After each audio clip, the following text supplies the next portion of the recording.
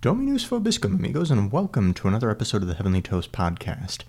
Today we're reflecting on the readings for the fourth Sunday of Lent, or Laetare Sunday, Rejoicing Sunday as it's often called, so you're probably going to see the optional rosed vestments kind of floating around today. And in today's Gospel reading we have what's quite possibly one of the most famous readings in all of the Bible, one of the most famous parables, certainly. And it's the parable of the Prodigal Son. So something like this has a tendency to become a little bit familiar in our minds. We've heard sort of this story spoken by different people, read in different places by different people and everything. And it can be kind of easy to sort of gloss over, at least from what I've found. So I think it's kind of helpful every now and then to take a step back. And this time that I heard it proclaimed, there was a little bit of a difference that I noticed that I had never noticed before. Something that I had recognized anew. And I think we really only get that if we flip on the Jewish spectacles, so to speak, and we kind of view things through Jewish lenses as the people that Jesus was speaking to would hear this. So the story begins that there's a father, he has two sons, and the first son says, "Father, give to me the share of my inheritance which should come to me." And again, this is kind of something that's commonly brought up in a lot of talks, is that in ancient Jewish culture, this would have meant basically the equivalent of, "You're dead to me. You'd be more useful to me if you were dead, so why don't you just die and give me the resources that you would give to me if you had passed away. Just give me the inheritance now as if you were dead." It's an incredibly offensive thing to say in this time and in this place. It would be now as well, I think, if you were to say that, but even more so, particularly because the commandment to honor father and mother was so cherished and so forefront in people's minds. So there's that aspect of it. So the father gives the son his share of the inheritance, and the son goes away to a distant land. And a severe famine strikes. So all of a sudden everything is horrible. After the son has freely spent everything, he now has nothing, to the point where he's reduced to destitution, to the point where he hires himself out to tend swine. Here's another part where the Jewish lenses really help us.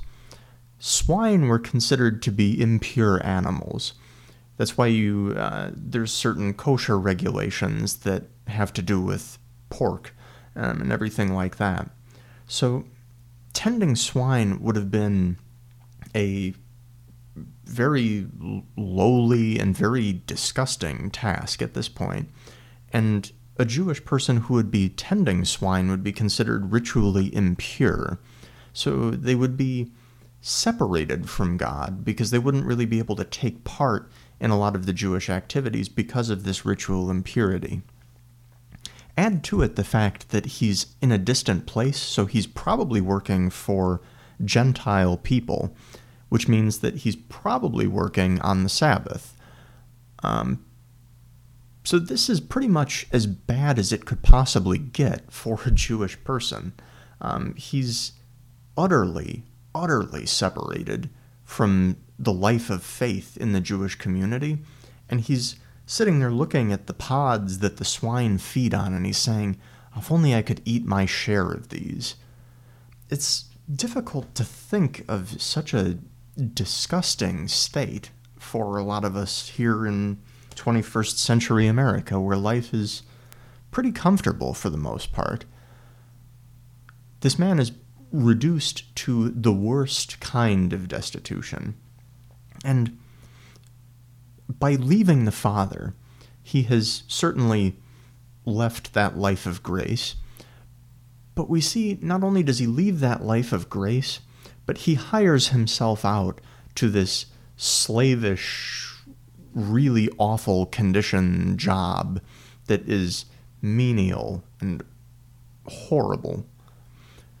And I can't help but kind of think of the story in Genesis, the story of the fall, where not only do Adam and Eve make this decision that separates them from the Father, but they try to come back on their own means. Not only do they leave the Heavenly Father, but then they try to brood away and fix things on their own power. They sew together fig leaves, and it only serves to increase the separation in between them. Not only are they separated because of sin, but there's also now a certain level of physical barrier even between them now. So the prodigal son comes back, and he asks for forgiveness, and he has this whole thing in his mind that he's going to say, and the father reaches out, runs out, embraces him, and doesn't even let him finish his pre-rehearsed apology, and far, far exceeds anything that the son was even willing to ask for. He's restored to sonship. There's a robe and a ring and sandals, and the fatted calf is slaughtered, and there's a feast and a great festival, a great party given in this son's honor. We have the other son who hears what's going on from a long ways off, and he refuses to enter the house when he asks and receives the news that it is his brother who's come back. I can't help but look at this story and kind of see a microcosm of the human condition, honestly, the human's flight from God in a certain way. On the one hand, you have we who have this desire for unlimited agency, for freedom without boundaries and without apology. We have this twisted up desire to go out and do our own thing. Lord, just give me what I need and I'll be fine on my own.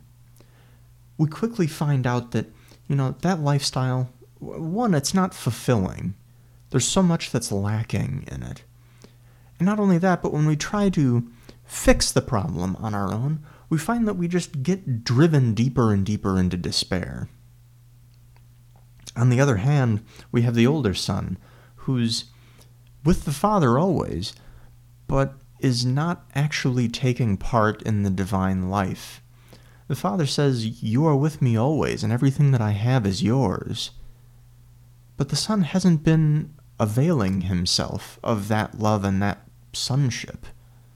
And he certainly doesn't seem like he's been communicating well with the Father at all. It seems like, although he's been there with the Father, the lines of communication haven't been open, and it's been all about what the Father can give this older son. When we look at these two sons, I can't help but think this is the human condition in all of its brokenness.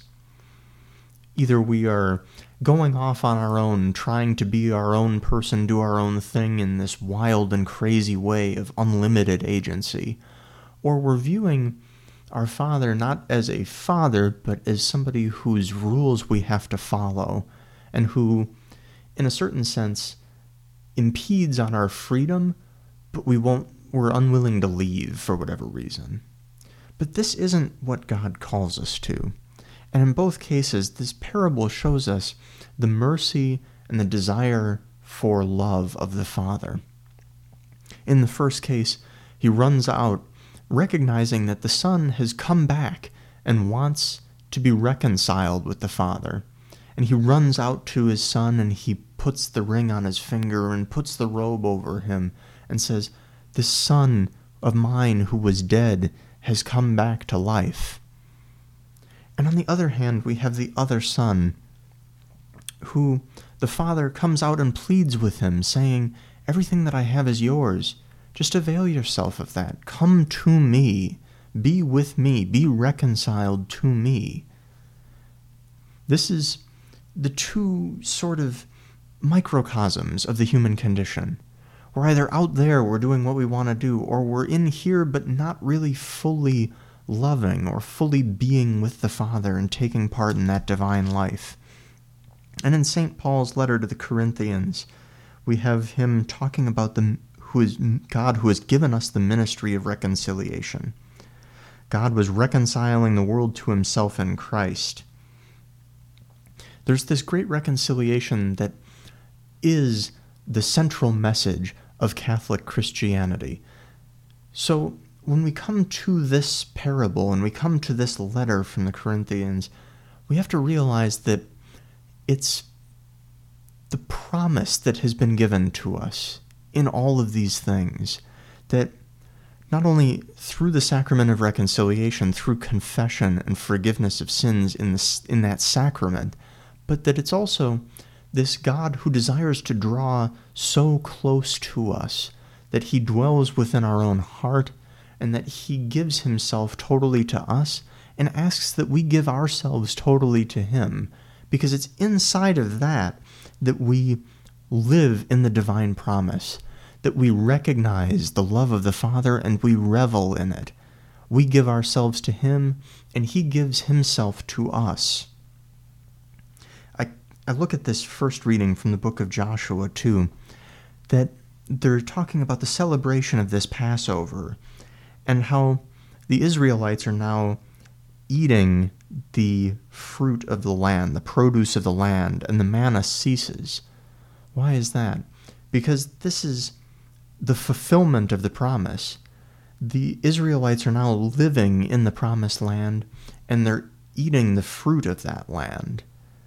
The promise has been fulfilled, and God is with them in that promise. This reconciliation that happens is the coming together of God and humanity. That's the reconciliation there. And when we come to the altar every week at church, the Catholic doctrine of what's happening here is so incredible. We offer these small gifts of bread and wine, and we give tithes of our money. Why do we do that? Well, this money that we're giving is not simply funds so that the lights stay on. That's not it. The money is taking the place of our very selves. What we see there is that we're giving a pledge of all of the time that we've spent at work. We've given a part of ourselves, honestly, and we've placed that on the altar. And we've placed the bread and wine on the altar as well. And by the power of the Holy Spirit, the priest, acting in the very person of Christ, offers these gifts to God. And these gifts of bread and wine are transubstantiated. The substance of the bread and wine is changed into the body and the blood of Christ.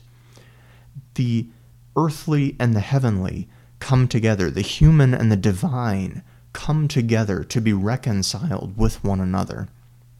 The bread and wine cease to exist, in a certain sense, after the consecration and the transubstantiation. There is no longer any bread and wine. There are things that look like bread and wine, but they are in actuality and in substance the body, the blood, the soul, and the divinity of Christ. Again, the earthly and the heavenly come together and they are reconciled with one another.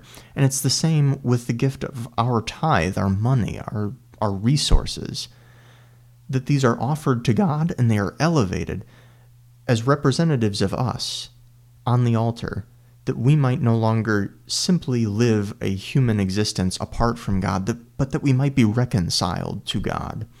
The early church fathers recognized this and said that God became man so that man might become God.